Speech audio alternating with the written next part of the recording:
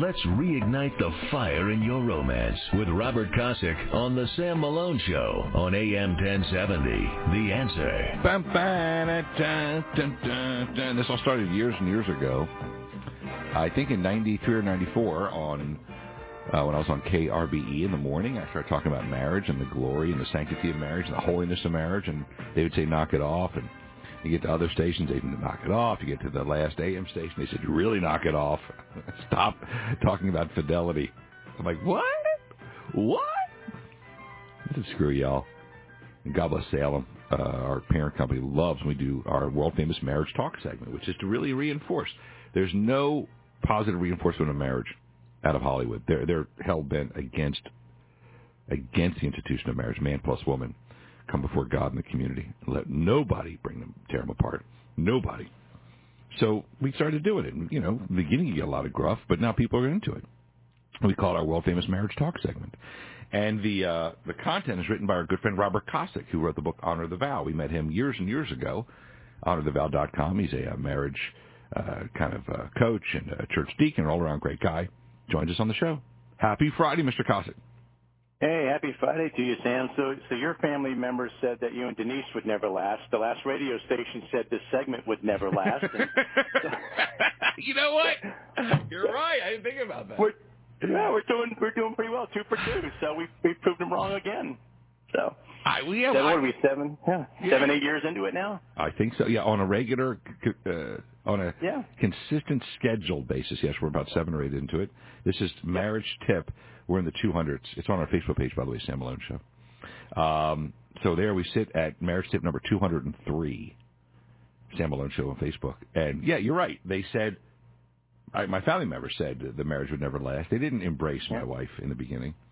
And the radio people said this segment it won't last. I was fired. What am I talking about?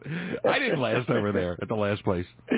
But anyway, now it's bigger than us. It's just wonderful to talk about, like I said, the glory of marriage, the sanctity, the holiness, and of course the steaminess. That's where we create our niche.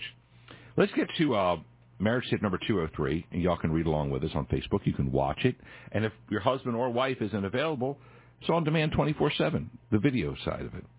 Same thing on Facebook. Here we go. Tip 203, our communication stinks. A 2013 poll found that 65% of divorced couples cited communication issues as the number one reason for why their marriage failed.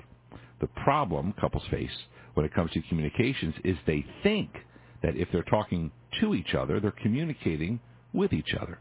Communication in marriage is less about getting the facts surrounding the issue and more about understanding how the issue makes your spouse feel. Simple communication skills. 1, shut up in your face and listen. 2, think about their emotional reaction to the situation. And 3, your advice and opinions should address their emotions, not just the problem. Walk us through it. All right, so where this comes from is a lot of times, if anyone's been married for any length of time, you've probably heard your spouse say in the midst of an argument, you just don't understand, right before they walk out of the room and say, forget it, I'm not talking about it anymore. So people say, when I talk to them all the time, this happens regularly. I just spoke with a couple this week. Our communication stinks. And I always tell them, I said, no, it doesn't. We're talking. You guys are talking. You talk to people all day long. So you know how to talk to each other. You know how to communicate information. What you don't understand is how to communicate your emotions. And that's when you get into couples where they really get into trouble, because the most important thing that one spouse is almost always trying to convey to the other is how the issue impacted me personally, how it made me feel. And it's a hard thing to get past, but what's happening a lot of times is couples, when they're arguing or discussing something, they're getting ready to talk, and they're competing over who's going to talk first. And I try to get them to do, number one, just shut up for a minute. Listen to what your spouse is saying. Try to understand what the real issue is, because if you have a problem, it's probably the way that problem impacted them more than anything than the actual issue, right? You leave the toilet seat up. It's not that you left the toilet seat up. It's that you didn't have enough respect for her to put the toilet seat back down, and she felt disrespected, devalued, or something like that. So that's where the emotional side really comes into play. I've always laughed at that argument, to be honest with you. I imagine there's a husband out there saying to his wife, why didn't you put the seat back up? That's right. That's right. It's true. And, you give an example of husband says, quote, I hate that you look at your phone when I'm talking to you. And the wife says, I can text and listen at the same time. What she should have said was, all right, you know what? I'm sorry, I didn't realize that it makes you feel like I don't care what you're saying. Right, and the issue isn't that she's looking at the phone. Wives do that; they multitask all the time. My wife and I had a major kind of one of the only fights that she and I ever had. Well, the only fights we ever had was something the kids interjected into, but we had this argument all the time because I don't hear very well, and so I like to look at people when they talk.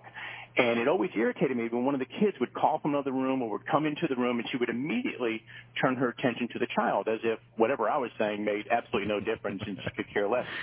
Obviously, what I was saying wasn't important, and at the first chance she got, she turned to the kids. And I got real frustrated with that. And so finally I told her, I said, that's so irritating to me that you do that you just disrespect me that way. And she goes, no, I'm not.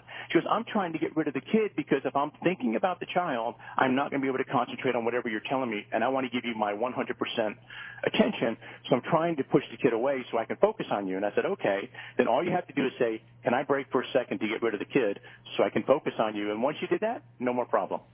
Yeah, it's simple. You know what? When you're loving and trusting and you have a great foundation like a home, you have a great foundation, you can always, like, fix something real quick. Yeah. You know, and you really can. It's amazing. Our world-famous Marriage Talk segment with Robert Kosick, honorthevow.com. You have a hot and heavy marriage tip every week, which actually, it didn't start that way. We didn't have the hot and heavy marriage tip in the beginning. You know, started about halfway through it, we added that. You added it. And it says hot and heavy marriage tip 4, 2, 5, 7, 7. Triggers can be as unique as our individual personalities. Therefore, having a discussion about what you like and when you like it can be all your marriage needs to go from ho-hum to wow. Okay, so what's the significance of the numbers? Because we were talking about this. 4, 2, 5, 7. What's that about? So I'm flipping the channels the other day, and I came across that old Friends episode. Oh. They're talking about hot spots, and Monica is teaching one of the characters, forget his name, Chandler, how to approach a female, and she's pointing out the 7 intimate spots. And she's telling them which order to do things. You remember that scene? It's kind of a funny scene. Very clean. It's a funny scene. And anyways, I was thinking about this here. And what's funny in that interchange, each one of them injects another part of the body that the other two went, really? That's a hot spot? So it got me thinking that it's not all the same for everybody. Right. And if you're not talking with your spouse about what triggers their intimacy and the order in which that triggers their intimacy, you might be going down the wrong road, if you will, and your map may be all messed up. And so, right, because Monica goes 3, 3, 4, 4, 3, 1. She does. I know, what, huh? So, that's actually funny. And Joey and Chandler are like, what?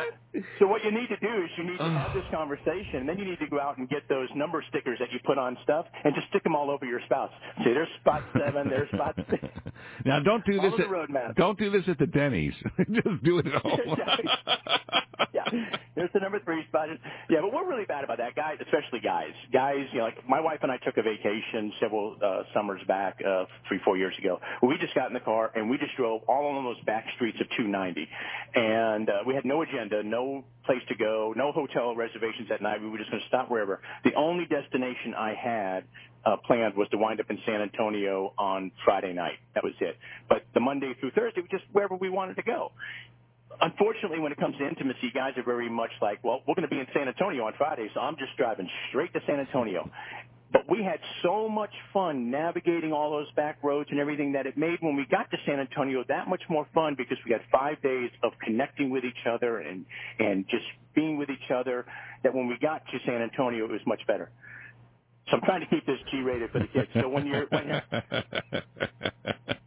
planning your trip to San Antonio, there's a whole bunch of little towns along the way that you probably ought to stop in and get a little bite to eat. What a metaphor! What a metaphor that is. There we go. Instead of going from here to San Antonio, man, stop along the way and enjoy some of the smaller shops and venues. You know what I'm saying, man? Spend some time window shopping. You know? Walk through the antique shop. You know what I'm saying, man? Oh my gosh! No, that's good. It's good stuff. Our good friend Robert Kosick. Honest to goodness, I love Fridays because we get to talk about, like I said, the beauty of marriage, what makes marriage great.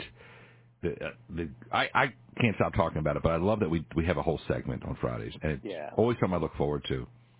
Is to sit down and get as many like-minded men first to join us, and we're doing that in record numbers to say, you know what, treat your wife like, the princess or queen or whatever, put her up on a pedestal, take care of her every needs, and then, ladies, on the same, give it a shot too.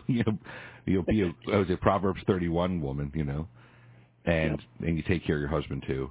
And when y'all do that, man, life is so much better because there's so much crap out there, so much agit out there, that you need to come home to that cave, that loving, wonderful, warm, snuggly cave together. I agree. Love it. There's so much stuff out there, like you're saying. I mean, the last thing you need to do is just add to it, buy the stuff in the house. You got to have it stable. It's not going to be perfect in your house. My marriage, isn't perfect. Yours isn't perfect. You're just celebrating 27 years today. Congratulations on that. We're about 6 months behind you. We'll be 26 years, a year and 6 months behind you. And so, but it's not perfect. But you run into bumps and roads. But if you do all the stuff that we're talking about every day, when you hit that speed bump, it's not that big of a deal because it's just a speed bump and you keep on moving forward. It's not like slamming into a wall, which unfortunately a lot of couples do that, and then they call me and then we work through it. And which, by the way, I had the privilege this week of helping a young couple who had been separated for a little while decide that they wanted to bring their family back together this week, and I was so happy for them. And so they got a little bit of a bumpy road ahead of them as well, but they decided, we're in this together, and we're going to make this work no matter what it takes. And what there's going to be bumps in the roads. And what a great set of role models for the kids to say, you know what, some things went south, but we're not giving up on marriage. We're not giving up on you, children. We're not giving up on our history. We're not giving up on God. We're not giving up on love. We're going to work this out. And that is awesome. So whoever that couple is, send them our love and regards. Absolutely. And a big hurrah for that. Very proud of them. Good. Very proud of them. Go to our Facebook page, Sam Malone Show, and you'll see Marriage Tip. Believe it or not, I can't believe this many times. Marriage Tip number 203. It's also available on iTunes. Robert Kosick, my wingman on this mission for many, many years now. Thanks for stopping by, buddy. You have a blessed weekend. My favorite time of the week, Sam. You have a fantastic and blessed weekend yourself. Enjoy your anniversary. Hoorah. Go on a road trip. Take a road trip. We're going to stop in this store and stop in that store. All right, y'all, have a good one. Back in a second. Ran late. AM 1070, The Answer.